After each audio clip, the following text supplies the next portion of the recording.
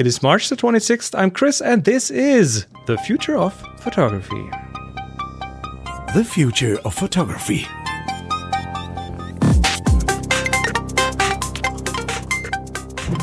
And of course, there's Jeremiah with me. Hello. Back. Well, I'm back in too. California. Everyone, you're back in California. I'm back on the show. Adrian is somewhere drinking beer or something along those lines. That's it. We saw his beer pictures. He must have had more than one, I assume. I have no idea, but he's enjoying the sunny weekend, and we're indoors. At least you have sunshine, I have sunshine, so that's a good thing. It's a very good thing. It's a little gloomy today, but I'll take it after 5 months of rain. So yeah, I'm good. So interesting topic you thought up for this composition, past, present, and future. And this is one of the things where my preparations for this topic, I only wrote down 2 words, then I added a bit more, but my notes say zeitgeist versus technology. Well, you're 100% right, because I know cinematically when I work with different camera operators, you realize over the years that you cannot teach composition. You can talk about it, you can have theory about it, but finally, you cannot ask somebody to compose something instinctively using a manual or a handbook. Yeah, they talk about Fibonacci and rule of thirds. We'll talk about all of that stuff. But still, if you know it, that doesn't mean that you have an eye for it. And that, so being able to compose, and I'm not arguing for one kind of composition over another as being more or less effective. I'm just saying that delivering one's intention in composition is something that really is instinctive, or you channel the zeitgeist to create it. It is I think we really have to look at these 2 different sides of it, because the zeitgeist or / fashion, whatever, is on vogue right now, what people are used to. That is one side of it, and then the other is the technology and the different the different kind of cameras and other developments that inform what compositions are easier to do. Or sometimes they dictate the compositions. I'm just thinking about like really early photography. Sure. We're looking at like cameras on tripods, long exposures. That is a certain type of composition or lends itself. Sure. And we cannot forget the human condition and our odd obsession with symmetry, though one could argue symmetry doesn't really exist in the universe. So there's a competing form of we tend to look at things that are beautiful through an analysis of symmetry. You know what? Instinctively. That I recently came across, because that's one of those, in air quotes, truths that you learn, that symmetrical faces are more beautiful in general, and you see that with certain people that are very symmetrical and some people that are not so symmetrical. And I just read a study yesterday, 2 days ago. I read about a study, and I read the abstract where they came up with that symmetry is something desirable, but it's just one hemisphere of the face, and it's usually the right hemisphere of the face as you look at it. That is the one. That is the one. When you mirror that, it looks nicer than the left one, which I found weird. I found really, truly weird. But that is weird. I'm going to try and do that with myself. Take some selfies and double it and flip it. And one the left hemisphere, again, left from the watcher's perspective. As per that study, which I don't think it doesn't really make that much sense to me, but they say that the left hemisphere mirrored gives you more of an uncanny kind of feeling. Well, that's strange. It's very strange. And, It is. You know, when you talk about composition, I mean, there is what you talked about, the technical composition, like we go from a square format, a 4:3 format. The original, the first camera, well, the first commercialized camera, the Kodak, the first Kodak. I saw that in the Eastman Museum in Rochester, and that camera shot round pictures. So how does that inform composition? It certainly will in some respect. Yeah, sure. Well, I've toyed around with circular compositions within compositions, and it's again spherical yearns for symmetry because it is symmetrical by definition. Have we? Have we defined what composition is at all? Should we? I think we could try. It would be the art of placing things within a restricted frame in order to elicit a maximum response based on the intention of I think that second. I think that second part is. I would buy the first part. Composition is placing things in a frame, pretty much. The second part, to elicit the maximum response, that is not necessarily true for... Sometimes. No, it's sometimes true. It does work, and it's not always the intention of someone. It might be, the intention might be something very banal, something very mundane, as in like placing things so from a scientific perspective so that they are adjacent to each other, or something like that. Yeah, sure. Comparisons and all the rest. I think that... we also, I don't want to get kind of in the weeds of what it means to place things in a frame, because often you just go and look at a subject, snap it, and they self-place in the frame. True. You just generally have them there, and then you they tend to be placed in the middle of the frame, because that's what you typically do when you point the camera at something. Yes, so where they end up in the frame, which is a little different than if you're shooting in a studio on a tripod with, with all kinds of control over light and placement, than if you're walking along the street and just see an event, a person, a moment, and try to capture it quickly. So both things will generate a composition, and when you look at the pictures afterwards, you'll go, oh, that is a beautifully composed street picture, which you may or may not have had anything to do with, because it could be purely accidental. Is composition, is that a conscious act that you do, or is something that happened, is that allowed to be called a composition because you didn't really compose it, you let it happen? Oh, you're talking about two different things. You're talking about making a composition or composition itself. True, right now we're looking at a screen, and in the screen there's another frame, and in that frame there's yet another frame, and in those frames there are circles. And very true. You know what I mean? And non-symmetrical faces here. So, I don't know where that leaves us, but just...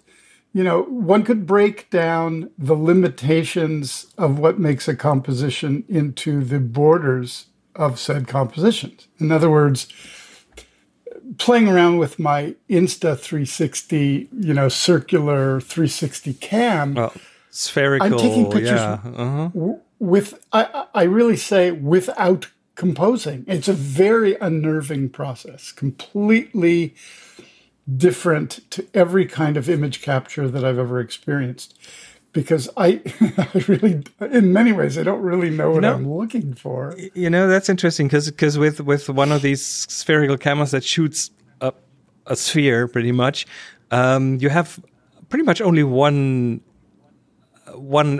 area of control, and that is how close you put it to something, and then that informs how big item X is in relation to all the other items in the frame is not the right word, in the sphere.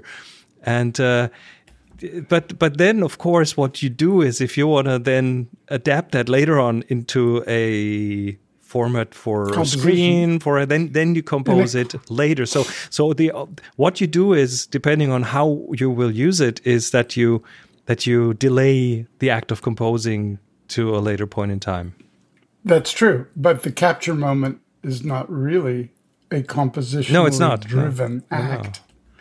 You know, and I'm not quite sure what does trigger my instinct to push the shutter on the street. Generally, I'm just learning about it, so it's an exploration. You know, I come up through limitations of frame. That's my go-to. And you're right. I have one of the first generations of the Ricoh Theta, which is the same thing. It's a spherical camera, and the process of composing, which is not composing, and taking the picture, finding that decisive moment to trigger the shutter is. For me, it lacks a certain amount of satisfaction. It's weird. I agree with you. Now, could we be talking about this really, in many ways, being the future of composition? And we've talked about this before with, cameras on the street, multiples of them. Or little drones hovering everywhere and capturing exactly. stuff. Yeah. And when they're 8, 10, 12K, and one is able to stitch them all together for a continual view of, coupled with satellites of the entire planet in sharp detail, and one could have access to that, or one has access to one's 360, then the act of photography may just be one of capture. And then here's a question that is, or could be controversial. Is AI a possible solution to composition with enough input of what constitutes minimalism, how you define rule of thirds, Fibonacci, all of those kinds of things, randomness, center punch, symmetry? In other words, can one reduce that to code, input that with enough examples, throw in a 360-degree spherical image and say, please, computer, could you generate me the most beautiful image, right, based on these parameters? Find images that adhere to certain parameters. Yes. That's it. I think, that should be possible as long as you can clearly define certain styles or have enough annotated examples to feed the algorithm to train it. But then it's not going to create anything new. It's just gonna it's a pattern matching operation of sorts. Well, at that point, maybe it won't create something new.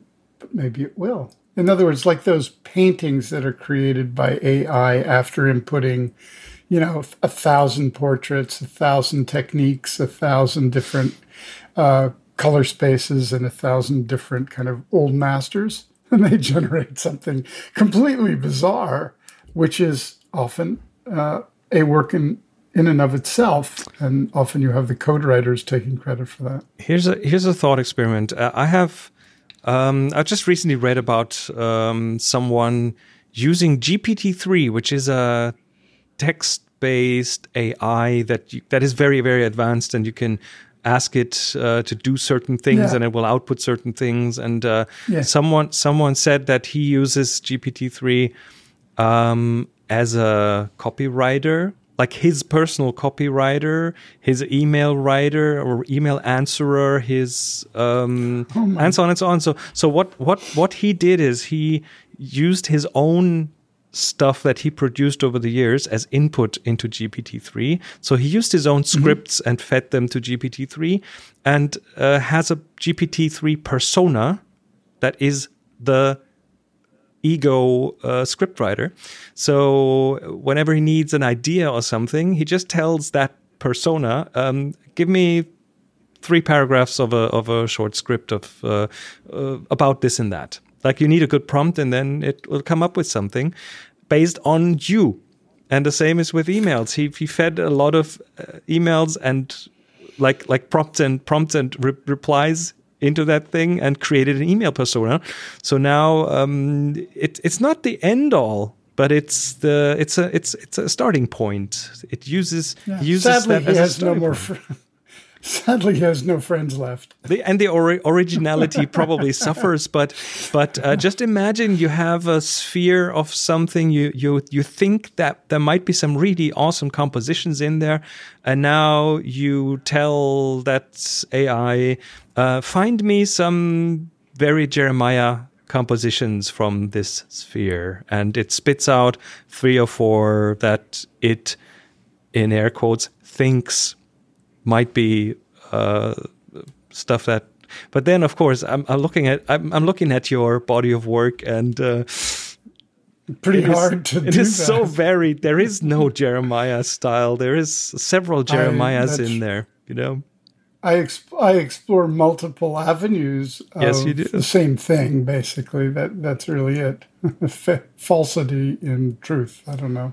But in general, the technology will always inform composition. The cameras, again, they were very static in the beginning, and then they became smaller, and that enabled them to be moved around, and they got so small that like reportage photography was suddenly possible, street photography became possible, candid photography became easier.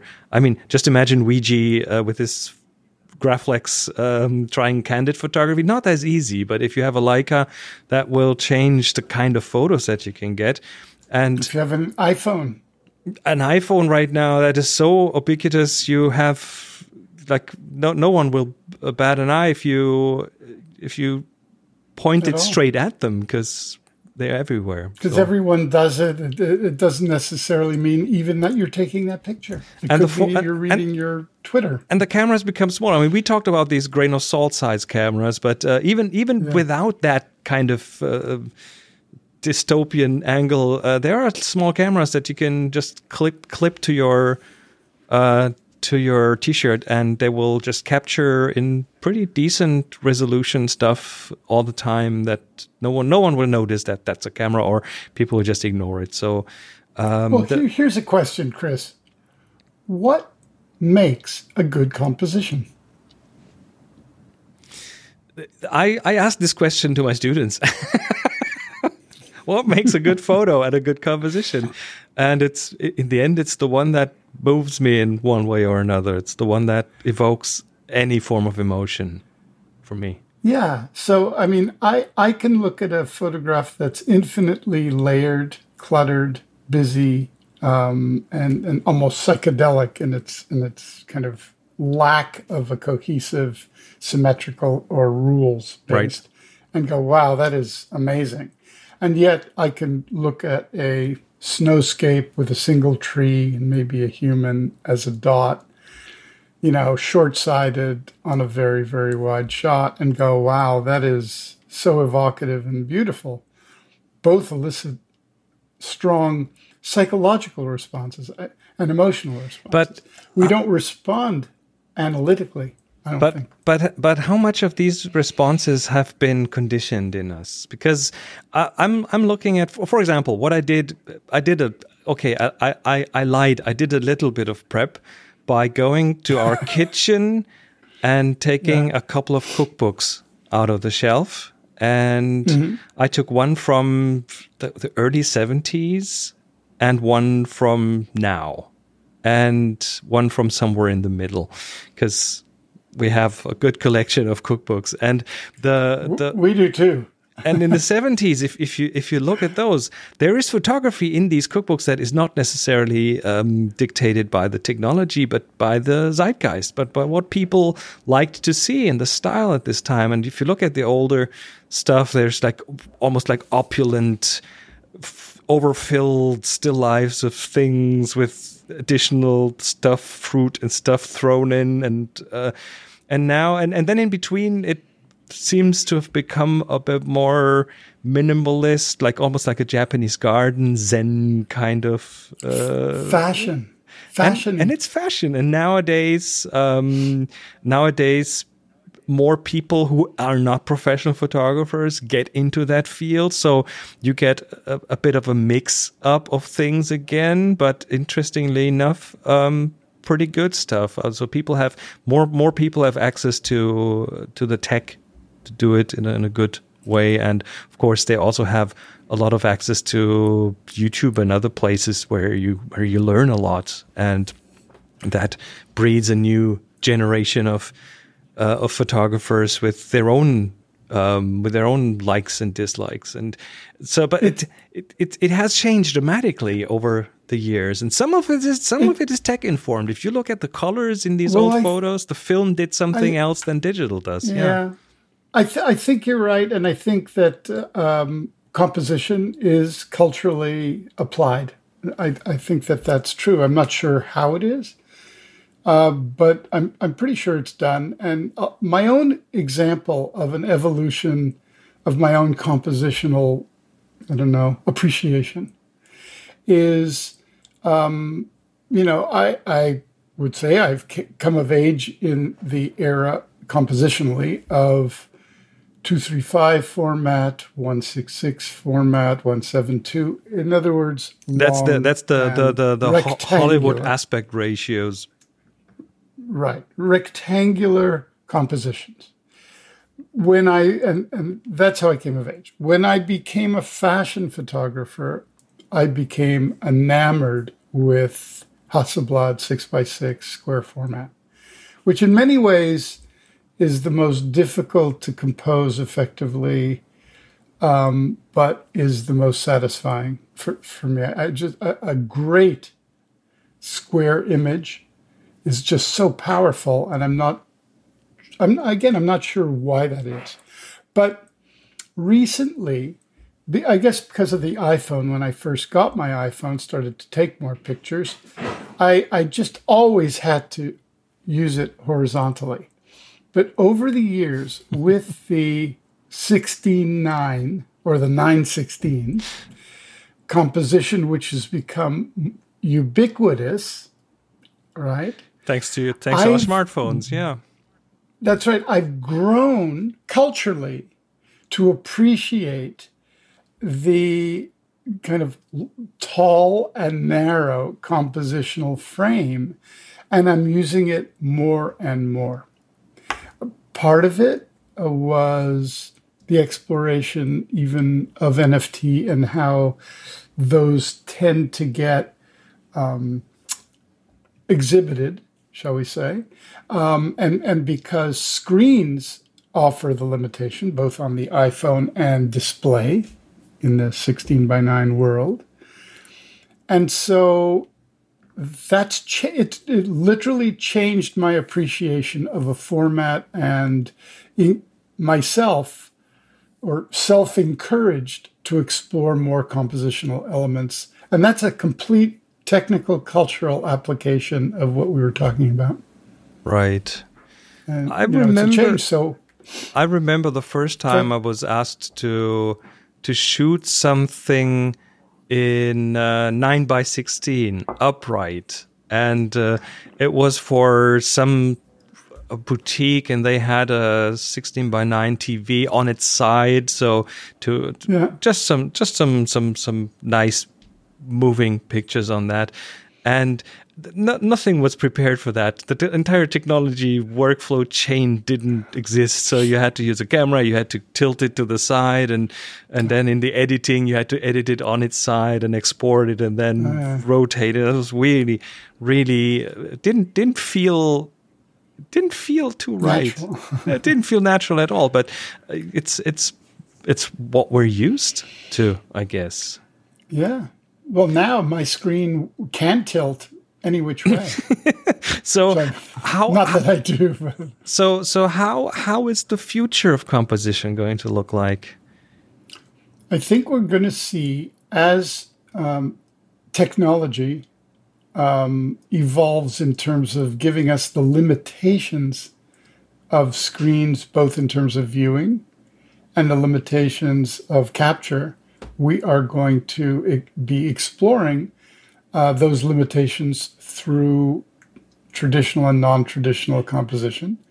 But if you look back at composition, because my instinct of just exploring what is composition harkens back to painters, or even before, the cave paintings that we see, which are on rocks and often multidimensional, and are framed somewhat by the limitation of the space Right. that they're in, and how much fire could have lit them at any one time. So there was a natural kind of order to where you wanted to make your work, even 20, 30, 40,000 years ago.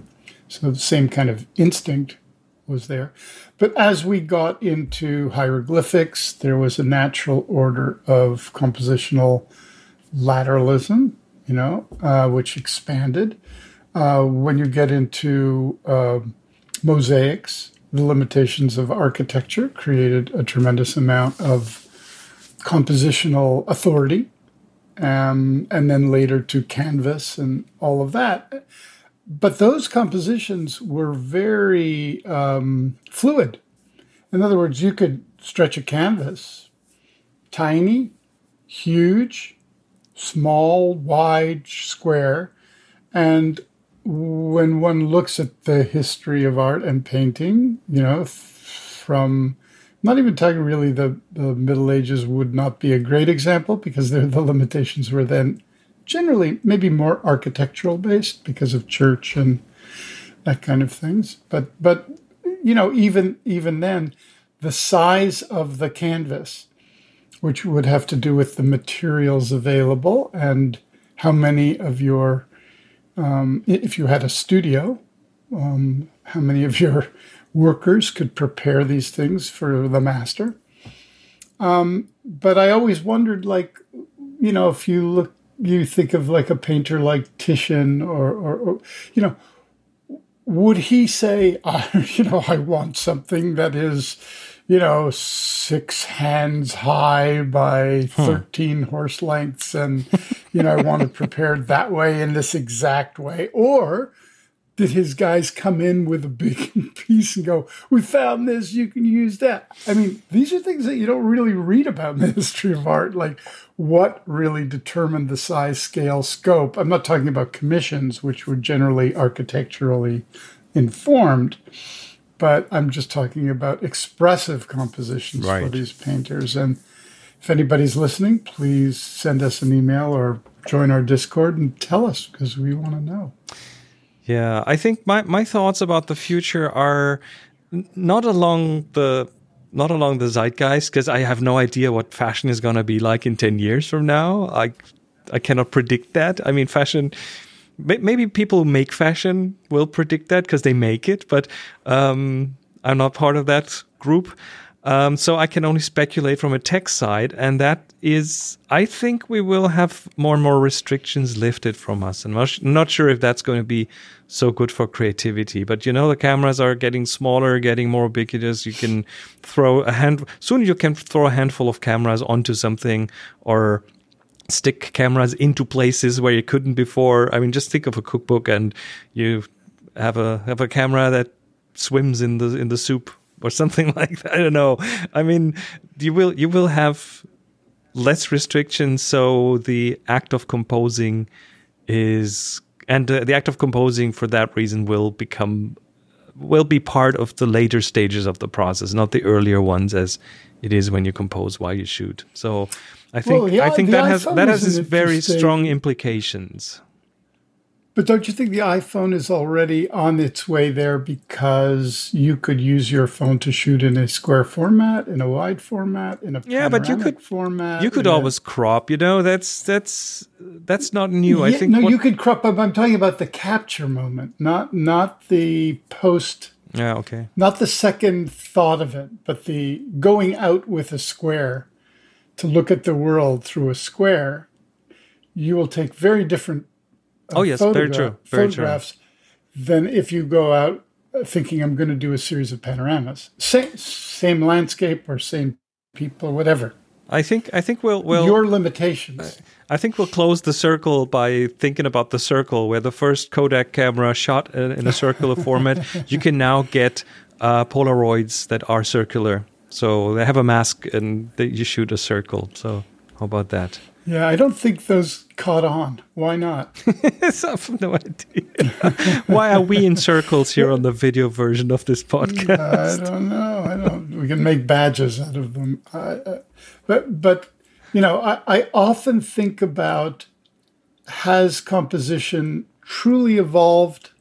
Probably not. When you look at the history of art, all of whether it's a long and narrow and tall portrait of some royal from 1620, whether it's a massive Gursky type landscape of a battle painterly, whether it's Persian miniatures that are small and precious, and you just evolve that through the photographic process, the daguerreotype, which is was based on the size of the metal that you were able to use, really. Some bigger than others, but not massive.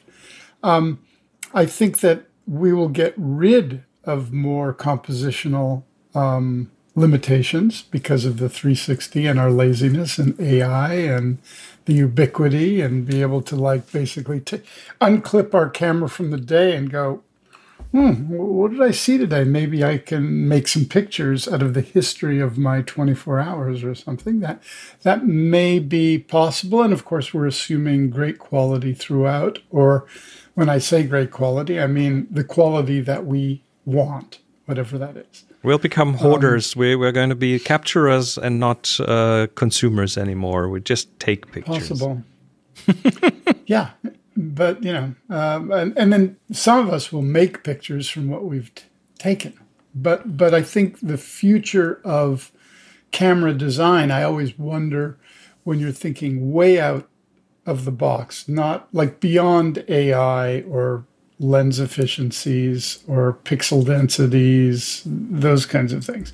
If you're thinking of what is the most limitless of capture mechanisms, if I had to build one from scratch with no limitations, but all the technology in the world. Tap into your optical nerve. How about that?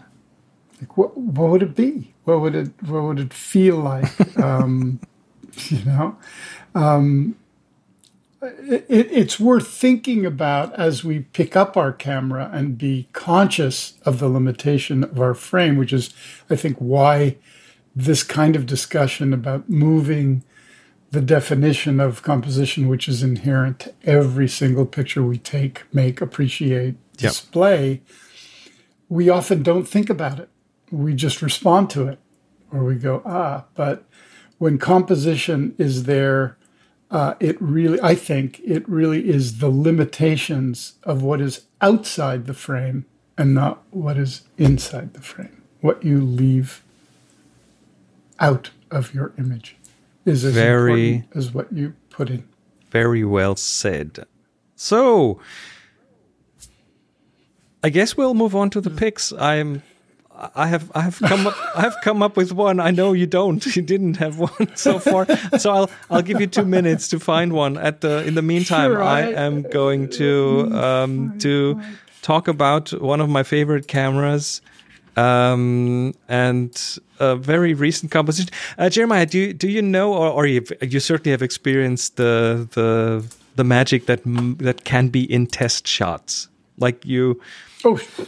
You take pictures and you have these posing pictures. You have these now it counts kind of pictures, but then in between you take a test shot of a gray card or some, I don't know, corner of a curtain or something, and those sometimes end up to be the magical ones because there was no pressure, you didn't really compose anything. It just happened, and that so here's a test shot that I just came down from the stars, and it is James Webb Telescope test shot. I love this. So what we're looking at is test shot. They have finally for one of the instruments they have aligned the mirrors earlier than I thought, and I think earlier than they thought.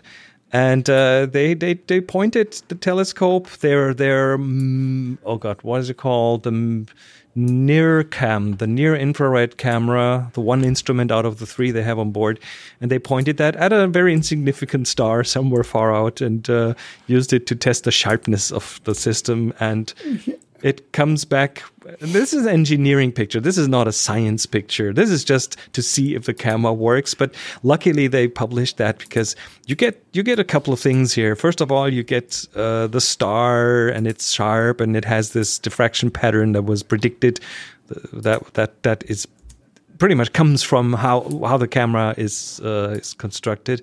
But then you see like 100 or more galaxies in the background that have never been seen before by anything, not Hubble, not anything else, because that thing is capable of looking out into infinity pretty much, and especially time-wise back billions of years. And there's galaxies out there that, this is new stuff. It's just a test shot. This is definitely my favorite camera.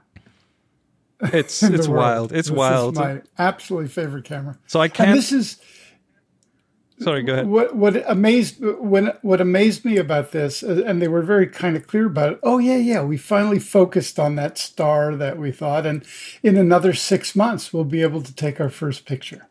Right. This is okay. This is just a very early taste of a little star that is now famous, but no one really knows its name.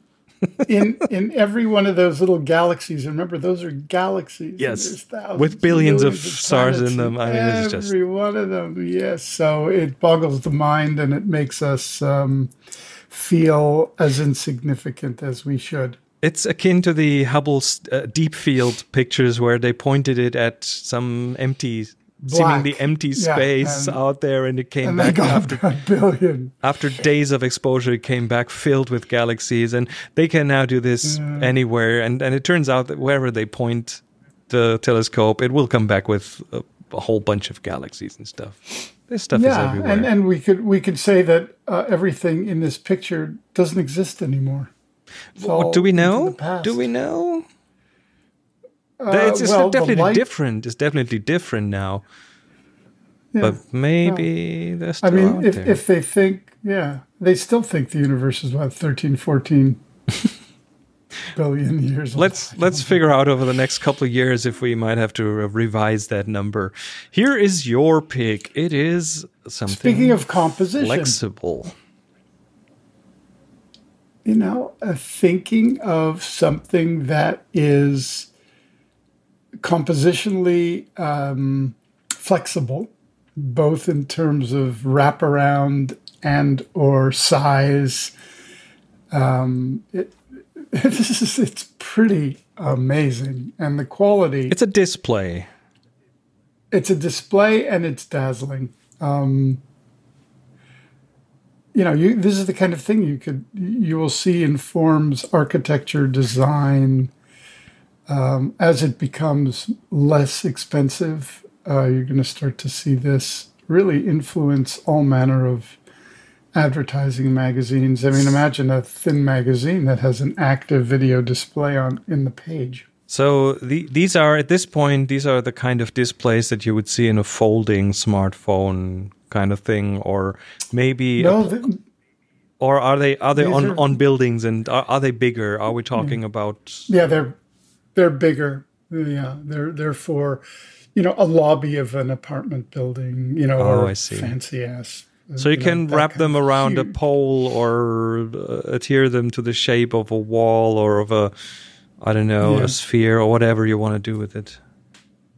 Awesome. Yeah, they're quite amazing. I mean, they're only a millimeter thick, so just think of that.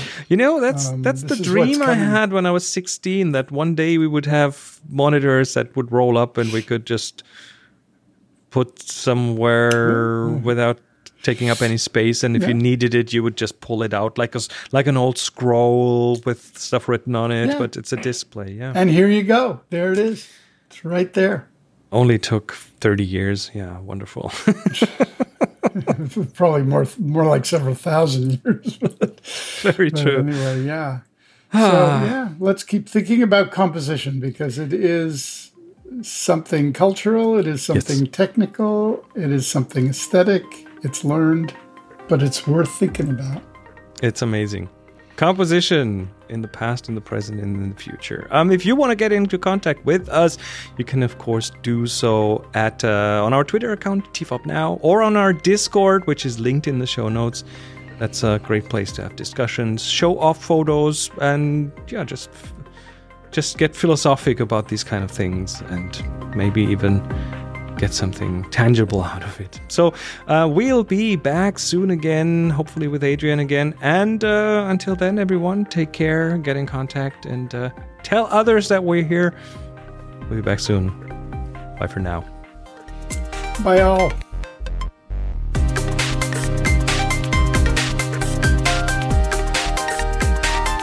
You've been listening to The Future of Photography.